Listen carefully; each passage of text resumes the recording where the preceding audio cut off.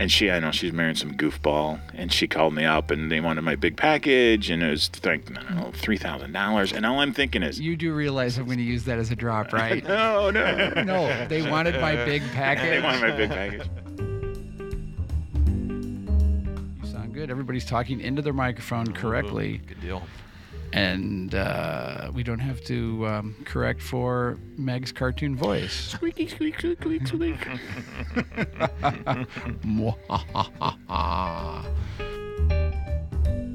Testing 1, 2, 3 on my mic. It's been a long time. It's been a while. Well, you looked at me and he looked at me, so that it was my turn. Then I was like, oh, he's looking at me. We always go to the left. Always to the left? All the way there. Testing 1, 2, 3 on my mic. Testing 1, 2, 3 on my mic. Testing 1, 2, 3 on my mic. I'm Todd Meisner. I'm Todd Walbert. I'm Paul Coletti. And I almost forgot who I was because we haven't done the podcast for so long. I haven't said my own name. We want to apologize to all our avid listener who's out there that we haven't done this in a while, but we've all been really busy with basketball practice and weddings and whatnot. And with the original three are back in a room. And the reason the original three are back in the room because we're going to talk about stuff we just bought. Huzzah. Gear we think you should buy and spend your money on. Todd, what have you bought recently? Probably the biggest thing was I bought an XT2, a Fujifilm XT2 body with the battery pack. Did you just say the word film? It's Fujifilm is the name of the company. Oh. Still, I don't know. Yeah, go figure.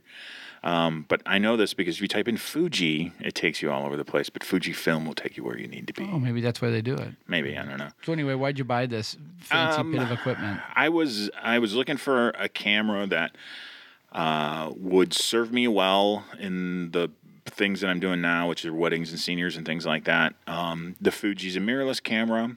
It's the APS-C sensor. I bought, I don't know, I've got 3 primes and a zoom for it now. It shoots pretty fast. It really makes a nice JPEG. It really makes a nice RAW file. And it's really intuitive to use.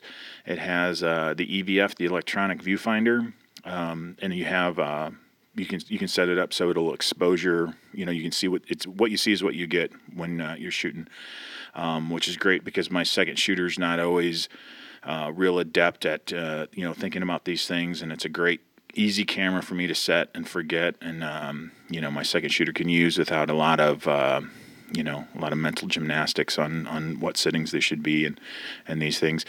It's fine. I think Fuji, the XT1, which I owned as well, I wasn't as wild about it. The focus was a little slow. It only had a single card slot, which bothered me, especially for shooting weddings and such. The XT2's gone to 2 SD card slots. The focus is really quite fast. I don't know if it's sports fast. It's probably not bird watching fast, but it's pretty fast for an EVF. And it's been kind of a constant. I'm still kind of going from the mind shift from Nikon to Fujifilm and where buttons are, where things exist. That's been hard, and I'm still kind of working on it. I had an engagement this last weekend, and I started with the Fuji cameras, and probably about 20 minutes into it, I went and grabbed my Nikons out of the car. I was just like, well, this is just too hard on my brain. Yeah, muscle memory and whatnot. Yeah. But I think, what I bought it for, it's going to work well. Now, what does something like that cost with the package that you purchased? I got a ridiculously good deal at a Camera Corner over in Davenport. They took my XT1 in on trade. And they gave me, and I'm going to say for the Fuji camera, the XT2 it's like $1,599, $1,600, and the booster battery pack, which I always buy. I'm a big believer in not having to. If I'm going to miss a shot, it's not going to be because my battery's dead. Does the battery pack help for those of you who've never seen how Todd is, he's got big hands. Yeah, That's the other thing is having a little more landscape room, a little more room for my my sausage fingers is a genuine good thing. And it also, I think it took the frames per second up to and went from like 11 to 14 or something. Wow. Yeah, and that's kind of cool because there's a boost mode, and that's how you get there. But and it's it's got the the portrait setup for the buttons on the side. But I'm trying to think.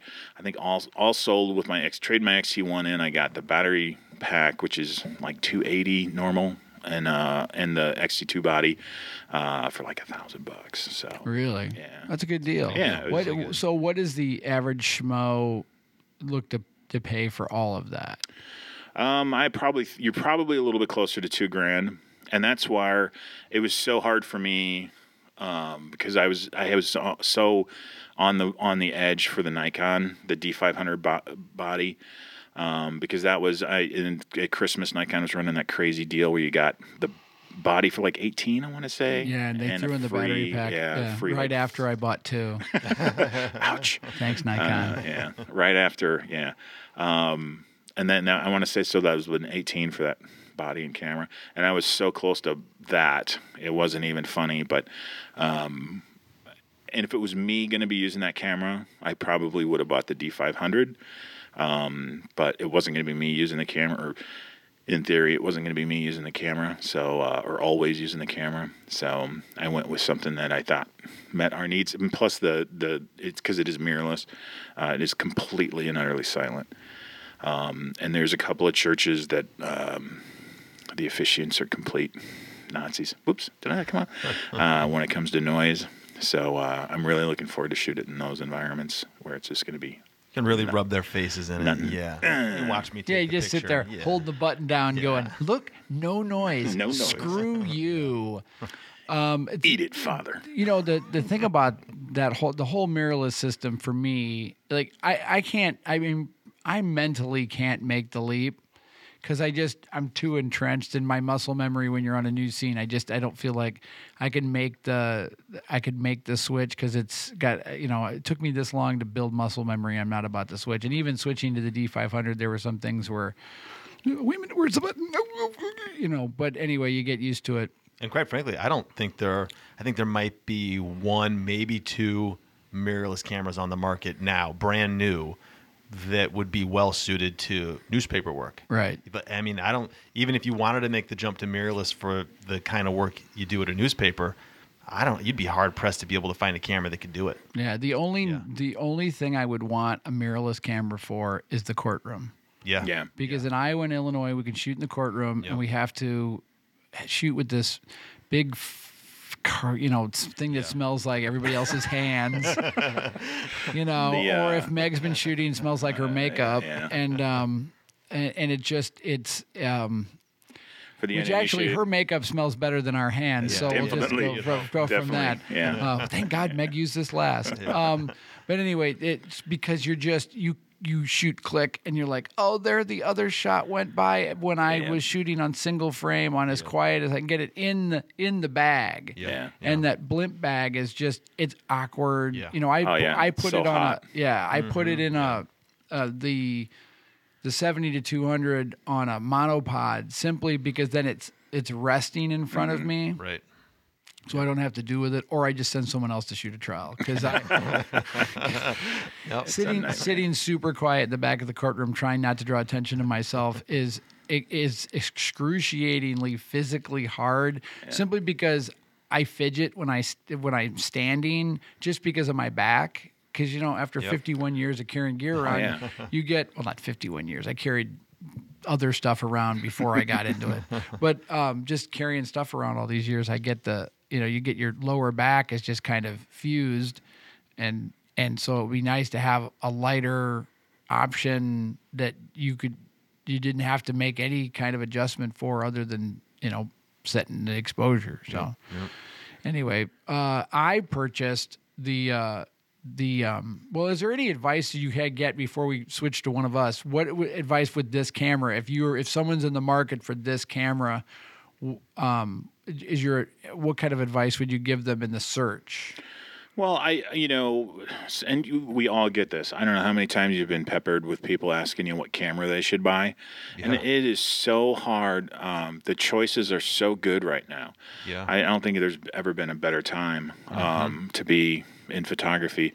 But I would probably say really, really think hard about what you're going to use it for. I don't know that this I wouldn't go shoot eagles with this photo or this camera. Maybe golf as far as sports go, but I don't know that'd make a great baseball camera. There's 14 frames a second sounds like a lot, but with the EVF, there's some inherent issues with that. There's lag time no matter how fast it is. There's still lag time. So there's a lot of things that I would probably say do a lot of mental thinking about. I do think there's a race now between Nikon and Canon to come out with a mirrorless DSLR-sized pro-ish body that'll take, legacy glass, that'll take their lines. And I think whoever wins that, you're going to see, that'll be the iPhone of cameras for a while. Everybody else is going to be chasing, and Nikon really needs a victory here. Sounds like, but I think mirrorless is the future, and I think where it comes in. I thought the children were our future. I have children, and that's nonsense. Just kidding, Lauren and Amelia. I'm sure you're not listening. But no, I think there's in the video integration for a lot of the mirrorless stuff is in the cinematic lenses and things like that are really, having that aperture button on aperture ring on the lenses and. Yep. Anyway, so I'd probably say think hard about what you're going to use it for. If you're a sports shooter, go get a D500. Easy peasy. Yeah. The when you say what you're going to use it for, which is the exact reason why I've invested in Flashpoint's R2 system. For years, I carried. We shoot player portraits. We shoot a lot of environmental portraits in the newspaper business, and here at the paper, we shoot our Players of the Week portraits. We actually shoot 2 a week, one for the area, the outlying schools, and one for the in-town schools. And so being creative isn't necessarily posing the kids at all, but is how you light them, just to break it up, to make them look a little bit different. Yeah, the mood you're trying to create. Right. Yeah, exactly. And so I had started to do more of them when you guys left, and so I wanted to change the way my look, because Paul kind of learned under me, and then went his way, and then so I didn't want to go increase from that point, so I was introducing gels and stuff to the backgrounds just to offer a different look, or somewhere and you look at it and knew it was me that shot it. And so basically I was stealing from the Des Moines Register a little bit and Rodney White, and they were using for some of their player portraits for colleges, they were using this kind of an array of lights behind in a pattern that made it look kind of stagey, theatrical. And so what I did was dumb that down and put 2 strobes with a gel that matched the team color, and then put those back on light stands in the background and have them pointed towards the camera, so they were kind of. Somebody asked me, "How did you get that light in the gym to photograph the kid right in that spot?" Like, well, I put it there. Yeah. Oh, you brought that light? It's like, oh, God, okay, yes, I put it there. Anyway, so you put these lights in, and, there's no star filters or anything. Sometimes it's kind of hit and miss the way it hits the optics or whatever, and it's a little bit of a change. And I've gotten about 2 or 3 that I've been really happy with. But it was driving me crazy with the power. I would have to, excuse me, I have to adjust the power on these lights. And I'd go back and I'd adjust the power. Then I'd walk, because you have to have them far enough back that any residual light isn't giving you, so your depth of field is shallow enough so that you're not getting any residual light, so you can see the outlines of the stands and the pocket wizards and the battery or whatever. So you have to have them drop off. They have to have them far back. And a lot of times, and photographers that listen to us will understand this, a lot of times we're shooting a player portrait that looks like it was shot in a dark gym, and we are shooting it while gym class is going on Yeah. off to the left. Right. And so you got to worry about your light stands getting knocked over by basketballs and whatever. And so, and you got to work reasonably quick because the kids got to get back to class. So you kind of want to have a quick regimen. And I'd had it with my kit. My kit had been cobbled together over years. It was like, well, I've got this extra strobe and this extra strobe, and I've got pocket wizards and whatever, and I've got brackets and whatever, and I carried around in a low pro bag, which I still love. It's a great bag, but you can't stand on it when you need to be up 1 foot higher. Yep. So anyway, I was looking into off-market strobes, and I traded some emails with Rodney White at the Des Moines Register, and he uses, and I cannot pronounce it, the Yaguno. Yeah. He uses the Yaguno, but he's also a Canon shooter. And so I kind of noticed that the stuff that I wanted was primarily seemed to be geared towards Canon, and was the stuff that was Nikon wasn't priced quite where I wanted it. And then Greg Bull, who's a local shooter, said, I asked him a question of something. He goes, you got 20 minutes. I'll come over and we'll talk. And I'm like, oh, okay. And he shows up here, and we're sitting in the studio that we're in, and he opens his 2 lighting bags. And one is a big travel bag, and one is a smaller, like over-the-shoulder bag. And he's got 2 separate kits that are built with flashpoint heads and Godox batteries, which is essentially, for anybody who doesn't know, Godox pretty much makes Flashpoint, but Flashpoint is the store brand, I believe, of Adorama in New York.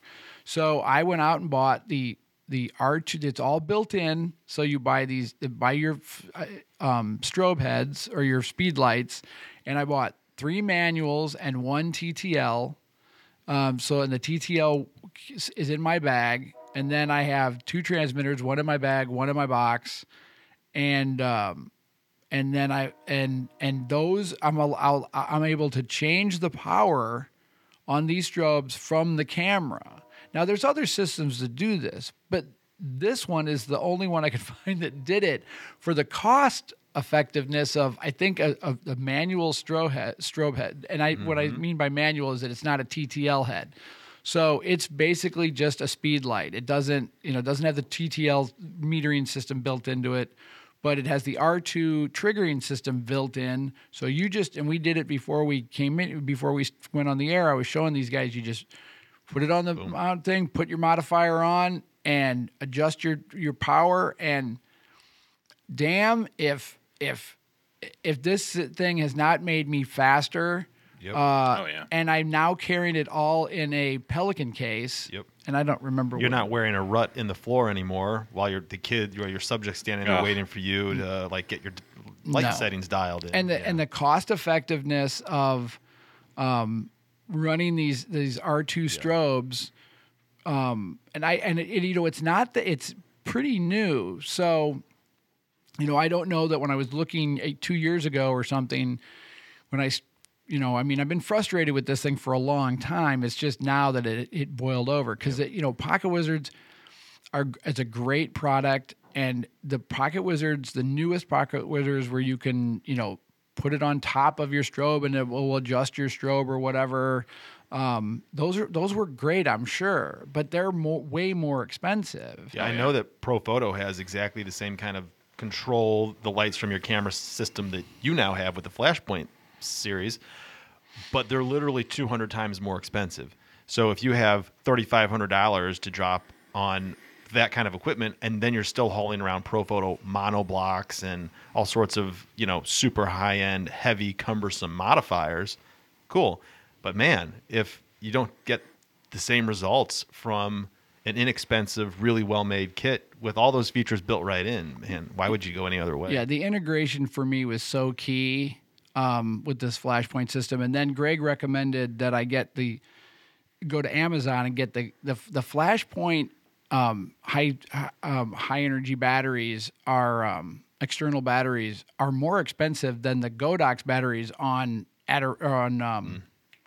Amazon. So I went to Amazon, found somebody that had Prime, because now I'm on Amazon Prime and I'm not buying anything that doesn't come Prime. Right. God damn it. I did that once. It's like, it's going to be here in a week. And as they boat it here, you know, it's like this guy pulls up in a canoe in front of the paper and hands the box to somebody. So I got this Godox battery and then this Y cable, which plugs into both power spots, and then the cable that goes up into the strobe. And we were, you know, boom, recycle on full power. And so I don't really shoot on full power very often, but if I needed to, man, I'm good to go. I mean, if you're doing an outdoor, we're going into spring now. Right. So we'll have baseball players and softball players be player of the week or pace setters. Yep. So you're going to have to put a neutral density filter on, and to get, I really like shallow depth of field with these kinds of things. And so to get a shallow depth of field, you're going to need a lot of light and a neutral density filter. Filter. So, but the other thing that I bought to go along with this was that my modifiers, I was using a Impact softbox for some stuff, and then I had some Gary Fong heads that, you know, uses backgrounds or bounces or whatever, and those were all fine. But then I don't know how I stumbled onto goddamn YouTube. YouTube and Amazon will cause me to go broke. But I stumbled on these Westcott rapid boxes, and they're not super big, but the light that comes out of them. I have the Octa. What I'm looking at it. The Rapid Box Octa, and then the strip. It's probably 24 inches. Yeah, something like that. Yep, and then you can convert it to a beauty dish too, with a little, you know, $9, $10 adapter plate. And well, you guys, I'll post it on the blog. Some of the initial portraits that I've shot with this light. They're gorgeous. And you just, you know, we've got this gray muslin backdrop up here next to us that I just put the subject in. I have enough little spill to the backdrop. And there's no light on the backdrop. Yep. I dialed the light down 2 stops. I took my 50-1.4 to 1.8. Made sure I didn't have too much coffee, and focused carefully to make sure his eyes were in focus. But it was a couple of portraits I took of our retiring city editor after, you know, for a bazillion years here. He was 71, but he's got like one of the coolest faces you ever want to see. Yeah, for real. This light was just unbelievable. Yep. And I cannot recommend the Westcott rapid boxes. I saw that photo. You posted it online, and I sent you a text, and I said, wow, these photos of John look incredible. What kind of modifier are you using? Because it was just, man, it just knocked it out of the park. It looks so good. Yeah, I mean, you're not gonna light a big giant group shot with them. And I'd like to experiment with two strips on either side of a subject to kind of give that effect. But you know, they're $139, $140 through Adorama or B&H, and I cannot. I see no reason to not continue with these for the foreseeable future. Easy to set up, easy to break down, reasonably durable as any modifier is. Yeah. I mean, if it's 50-mile-an-hour winds and you don't have somebody holding down your thing, it's going to go into Kansas. But man, for everything I've used them for. And I haven't had to use them outside with an assistant yet, but it's my assistant. Right? Hey, some kid in gym class here, hold this. Yeah. What are you doing? And the next thing I want to get is a boom, a reasonable lightweight boom that is heavy enough not to fall over with this Westcott, you know, Octabox on it, because there's, with just it being on a stand, it's positioned for a lot of like people sitting, it's perfect. But man, when you've got a high school athlete in a gym and you want that light kind of up above and a little more dramatic, and that beauty dish on their face, and let it fall down to their feet, fall away to their feet, and then shoot straight into them. You want the light there, but unless you've got a kid with it on a pole, and then of course that's going to be inconsistent because the kid's arms are going to give out. Well, yeah. So Adorama, I think's got a solid impact boom or flashpoint boom, or somebody's boom is like $90. So I think that's the next purchase on the list. I think I got the lights taken care of. I gave Brian and Meg the strobes. I'm just not using. I mean, I have no reason in them, and some Pocket Wizards because there's no reason for me to keep them anymore, and they might as well get used. And their kits are building to the point where they're new enough in their career that they're not necessarily sure what they know what they want. Yeah. And they haven't probably developed enough of a style yet. With only doing it for as long as they've done it, but I'm very impressed with their growth as far as studio lighting because most places don't teach you that, especially if you go to journalism school, photojournalism school. You get some maybe, but man, mastering your flash. I mean that takes a lot of time and a lot of practice, and it costs money to have the setup. When I got those Westcott things, I said, hey, Lee, my wife, I'm like, hey, I need you to stand in the living room, with this backdrop, with the louver windows so that I can, shoot you at. She actually liked the picture. She's like, oh, it is good light. Nice. So anyway, so enough about me. Paul, what have you purchased? A little like Welbert, I bought a new body probably 3 months ago. What are we in March? Yep. I think like early January, I got a new body. The camera from Sony that I've been waiting ages for finally was released. It's a great camera. I shoot the A mount, which probably doesn't mean a whole lot to most people, but in the Sony world, people know the difference between A mount and E mount. So it's the A hole on the camera. That's right. Yeah, I stick everything in the A hole. The camera's A hole. That's right. Yeah. We're gonna lose our family-friendly rating. We really are. Really are. No, so I'm shooting the new Sony A99 II. It's really just a tremendous, unbelievable camera. It's got 47 megapixels here. I'm going to start sounding like a Sony commercial. 47 megapixels at 12 frames a second, Wi-Fi enabled. And it just, it's once again proves what I've been saying about Sony and Fujifilm and all the other kind of other camera makers leaving Nikon and Canon in their dust, is that, if you got the new D5, that's got, I don't know what it's got, 36 megapixels or something, and you wanted to shoot 12 frames a second, you'd have to dumb it down to like a cropped sensor. You say the new Nikon flagship, it'll shoot 12 frames a second if you're shooting in JPEGs at a cropped sensor.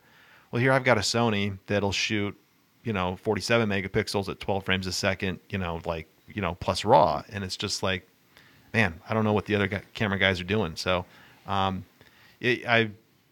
feature-wise, it's got every other little feature that I had in any other DSLR I've ever had, but the resolution and the frame rate and the Wi-Fi connectivity, it's just, I can't sing its praises enough. So it's really awesome. So it's the closest camera to a newspaper DSLR that I can think of from Sony so far, which is good because I'm not ready to jump fully into mirrorless like you have, Welbert. Yeah, I'm not there yet either. Like you said, you went back to your Nikon stuff on a shoot. So, it really helps me bridge the gap because my muscle memory is still super strong for using Nikon cameras. I'm still looking for buttons where they are on like a D3, and I'm still like going through the Sony menus looking for where all the features and functions are, because I'm used to seeing them on a Nikon camera, not a Sony camera. But, it's all, sinking in slowly. But this camera is like, it feels like a SLR, even though it's not mirrorless technically, but the mirror doesn't flip up and down. It's quiet, but not as quiet as a mirrorless camera. It's like the missing link for me. It's the bridge between the mirrorless and a full-fledged DSLR, and it suits me perfectly. So, how many shoots have you used it for? Oh, I've probably used it on, a dozen to 18. Oh, really? Yeah. So, I mean, I've got a lot of use with it already. And every time I use it, I'm just blown away. Like, I did a shoot a couple of weeks ago with it. And it was a photo of these two people seated back to back. And I told the client, I said, if you want to crop the person on the left or the person on the right out, you can do that because this camera's got almost 50 megapixels. So if you wanted to cut the frame in half and blow it up, you've got a 25 megapixel image to use, which is still unbelievable. Yeah. So, I mean, just, getting details out of it, and eyelashes are sharp, and you can zoom into like 500% and see like people's retinas, and it's ridiculous. So, do your clients expect you to come with something different? Well, I thought they would, and I talked about this before on this podcast, that I was nervous jumping from a well recognized name brand camera system like Nikon, because when you show up with Sony, it's like, Jesus, we're hiring this guy. He's shooting Sony, or he's got Fujifilm cameras. Like, he calls himself a professional. He's got rinky dink second rate equipment. Like, you know, they would just lose confidence in you. But at the end of the day, you know, your rapport with them goes. I mean, I think that probably gets you 75% of the way there, you know, and then you show them the awesome images that they're getting, and they don't even bat an eye at the kind of equipment you're carrying. They know you, and they know the results of the images, and you know, it doesn't matter what you got in the bag, you know, as long as they trust you and that the images are strong. So, yeah, I'll tell two stories here. There was not too recently. There was a Brides magazine or Bridal or some magazine came out with an article, and it was one of these half-assed written articles. Yeah. And I know what you're going to reference here. Yeah, and the writer in it said, you know, your photographer should be either shooting Canon or Nikon. Like, and as you know, Nikon, great camera system. Canon, great camera system. But there's some Canon and some Nikon cameras in the lineup. If you showed up and your guy had a cool Pix, I mean, it's just idiocy, because there's a lot of really great shooters out there who are not using Nikon and Canon. I mean, there's a English guy by the name of Kevin Mullins who's shooting pretty much everything in black and white and pretty much everything off Fujifilm X100Ts and X100Fs, which are even I won't say they're a step down from the XT2, but they're the rangefinder kind of like a knockoff looking things, and he's really good. I kind of hate him, but you know, it's just well, there it's goes just that idiocy. Subscription to the podcast. Yeah, something tells me Kevin's not listening to us. God damn it, Kevin! Why aren't you listening? He's weeping, wiping his eyes with his money. But it's just I don't think. And I think Nikon has kind of proven this with its app issues. Don't get me started about Bridge. That's the only thing that absolutely infuriates me. And anyway. I'm a Nikon fan guy. I'm kind of ride or die Nikon. And don't you have Nikon underwear? I do. I'm wearing them right now. No, but it's the fact that they rolled out an app that was unsuccessful, I think speaks volumes. The fact that it's a year later and they still don't have it fixed, and apparently they're not putting any effort into fixing it. Yeah. That, man, Fuji's app isn't great, but it works. I haven't really messed around with a lot of Sony stuff, so I can't speak too much for it, but I hear nothing but good things. The only Sony app I've got is the one that controls the camera wirelessly through Bluetooth or through Wi-Fi. And it's flawless. It's great. Yeah. I mean, I got an automatic update with it about 2 weeks ago it was good before. It vastly improved it. Mm-hmm. I mean, awesome. Yeah. Fantastic software to accompany, great equipment. Meg and I were talking about this the other day. I carry two D500s. Mm-hmm. Best thing I ever did for my back. Yeah. Two D500s. And I got very frustrated in the middle of, I'm sitting there, how any kind of creative person ends up spending like, oh crap, it's 2 a.m. I've been trying to solve this problem, forever. And it's like 2 a.m. But I finally I'm breaking down, and I'm just going to send Nikon a note or customer service or MPS or someplace. It's like, is there a way for both my D500s to talk to SnapBridge? Because as a journalist, I switch from wide to long, back and forth at a breaking news scene constantly, 1, 2, 3, back and forth. Yeah. And as you're scrolling through the pictures, you want to like, oh, I want to send this one and this one to my. No, you can only have one camera connected to the phone at all. So it's not a matter of disconnecting one. No, it's just one. As far as I know, you can only have one camera that's paired with your. I can have 5 keyboards if I want. Paired with my MacBook, but I can only have one camera that's paired with my phone with the app that's supposed to allow me to transfer pictures, seamlessly into my phone to send back to the office.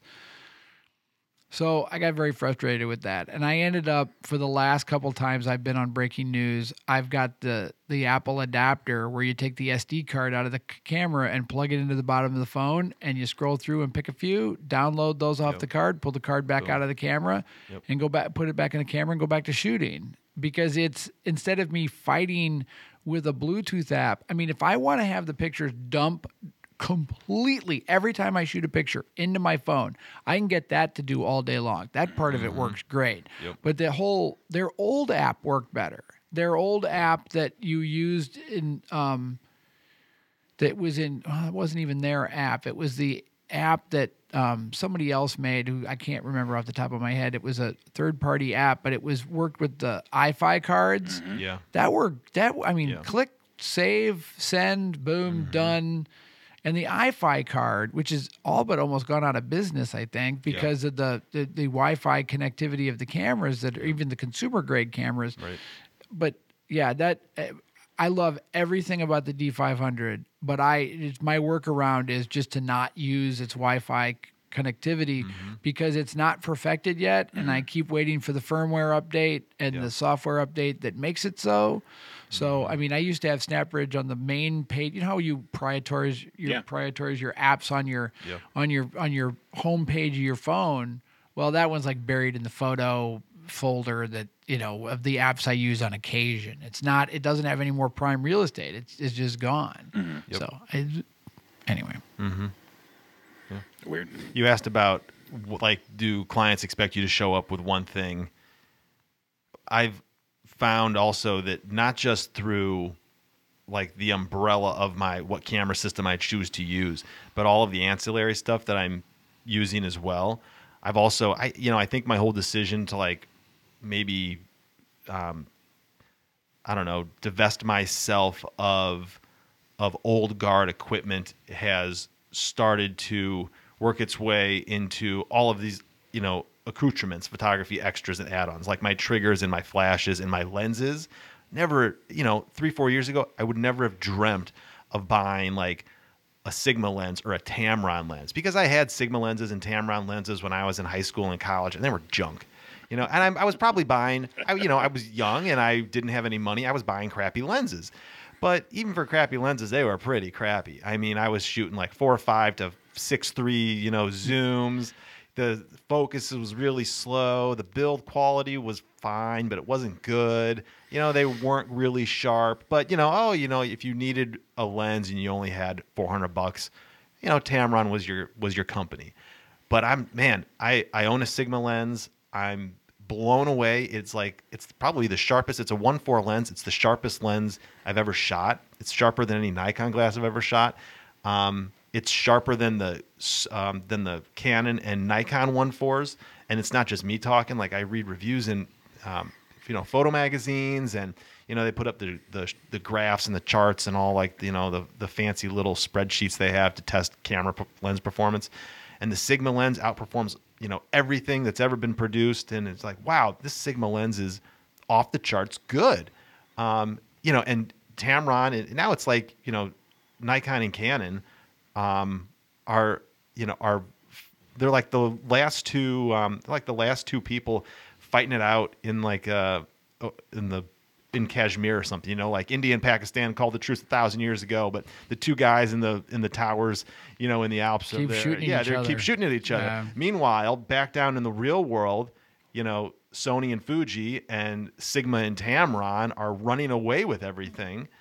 People are discovering that, hey, I can pick up a brand new Tamron 50 to 200 for $1,500 less, and it's better than the Nikon lens. And it's not just and it's the tests and the lab tests prove it out. So the Sigma lens, the company owns the first version of the 120 to 300, and it's a decent enough lens. It's not a great pool lens, simply because the original build quality of that lens was okay, but it wasn't.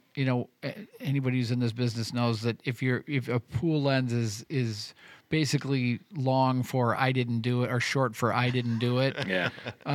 So that lens, it got a lot of wear. I've kind of taken it out of the rotation to keep it safe. At times I have it in I used to carry it myself, and I just put it back in the equipment cabinet. We'll see how it rides. But I've used the new version of that lens, Yeah. How's it? and that thing is awesome. Awesome, The right? Yeah. 120 to 300, its build quality is way better. It's sharp as a tack. It's a beautiful piece of equipment. And I thought that, well, if I were to go, because I don't shoot a ton of sports, but I shoot enough breaking news that having a 120 to 300 in the trunk of the car is Yeah. better for me with a crop sensor on the 500 than buying the 200 to 400 2.8. Yep. And even if you bought you could get the new Sigma for, I believe, less than you could get from KEH, which everything I've ever bought from KEH that was supposed to be excellent or excellent plus looks like it came new and they just left it out. They took it out of the box. Yeah. So if you're ever looking for used gear, people, go to KEH. That these guys are the bomb. If they're telling you it's excellent plus, it's excellent plus. Yep. But yeah, that 120 to 300, man, that's it. I mean, the nice thing about buying these lights that I bought is it's small incremental purchases, $59, $69 here, $139 here. So you don't feel like you're busting your budget, or especially if you're paying. Like I bought a lot of this with my own cash, and I'll walk with it if the paper went out of business tomorrow, simply because I like to have my own stuff. And the stuff that the company owned, I gave to the kids. But I would like to own that 120 to 300 because that is it's like an all-purpose sports news crop sensor. If you're shooting full frame, that 200 to 400, Boom. I mean, just like Brian Casella said when he was doing the World Series podcast. I mean, that's the industry standard now for sports photography is that 200 to 400. I mean, that's the lens to have. I mean, but that's like a $16,000 lens. I mean, well, maybe I should look it up before No, I think it is. No, I think it is. I think it's It up there. might be 12, but it's over $10,000. not cheap. I think. Yeah. I know. It's funny because whenever I have people ask me what camera stuff they should buy, for the longest time, I always steered them away from Sigma and Tamron lenses and things like that, and that's starting to change. And even when I was buying lenses and putting a kit together, I went with Nikon. Because nothing makes me crazier than buying stuff twice. Like nothing makes me crazier than buying stuff twice. But or saying it twice. Or saying it twice. Oh, I hate saying it twice. Saying it twice. I'm gonna go get the papers. Only thing get worse the would be papers. a third time. Yeah, right. Yeah, get the papers. Anyway, but now it's they're lighting a fire, and I don't know what's going on. It's so easy to talk bad about Nikon. It's so easy to talk bad about Canon. But they focused on a bunch of consumer cameras. And who didn't see the end of consumer cameras? Yeah. With iPhones and Samsungs and blah blahs and all that. It's just, why would you put a bunch of money into R&D into consumer cameras? It just blew my mind. And then Nikon comes out with the GoPro. The year GoPro is turning feet up and they're scrambling to cut costs and trying to save money, and it's just I don't know. It's like they're spinning a wheel and letting monkeys throw darts at it to figure out what they're going to go after. It just makes me bonkers. Yeah, just to quickly clarify, the Canon from B&H is $10,999. For the 200 to 400? The 200 to 400, according to And that has like a built-in teleconverter, right? Yeah. That's how it does that. Yeah. And if you go to 42nd Street Photo, they say it's currently on sale for $9,799. I'm going to go get my checkbook right now, except I don't even shoot Canon. I think that companies like Sigma, I think, is driving the market in terms of lens offerings. I can't say that they're really driving it in terms of lens technology. But when the newspaper bought that Sigma, that 130 to 200, or that 130 to 300 2.8 6 years ago or whenever it was, maybe there was like a Canon variant of that on the market for a ton more money. But, the companies like Sigma who offer that thing at a much lower price then force the hands of the bigger companies to get some really serious offerings. So they're really kind of driving the demand in the market. Yeah, I think that lens is probably 10 years old. Maybe. Yeah. So the reason why I bought it was the company gave me couple $1,000 and a used another used Nikon 300-2.8 AFS or whatever. I don't think AFS was available whenever that was. Whenever I bought it, it wasn't. But it was, I could buy a new Nikon or a used Nikon. A used Nikon. Excuse me, a used Nikon for more than I bought that new. And I thought, well, new lens, warranty. It's a pool lens. It's been in the shop 2-3 times in its lifespan. It needs, I think it needs to be, the older version of that lens needs some love and care. But the newer version of it is a beast. I mean, it's a cannon. I mean, and by cannon I mean like it fires like a weapon. It's heavy. It's not a light lens. It's not a lens. You're gonna have to monopod it. I mean, if you're I mean, it's not light. No. But it's certainly a wonderful piece of glass that I would love to own if in the event my wife wants to buy one for me. Hint, hint. So anyway, so what's on your wish list? Oh man, what's not on my wish list? I would really like to. I wouldn't mind putting another XT2 in my bag. Does that happen this year? Maybe not. I don't know. Because right now my kind of default second shooter's bag is the XT2, and then an X100T, which is a fixed. I think it's a 30 millimeter, which equates to, like, I don't know, maybe it equates to 30, and it's actually like a 24 or something like that. I wouldn't mind putting another XT2 in my bag and maybe dropping the X100T. Other than that, I would love to. I would like to get a couple of the long, thin strip boxes for like seniors, high school seniors, and stuff like that. And for the Paul C. Buff mount, that might happen sooner than another new body. We'll see.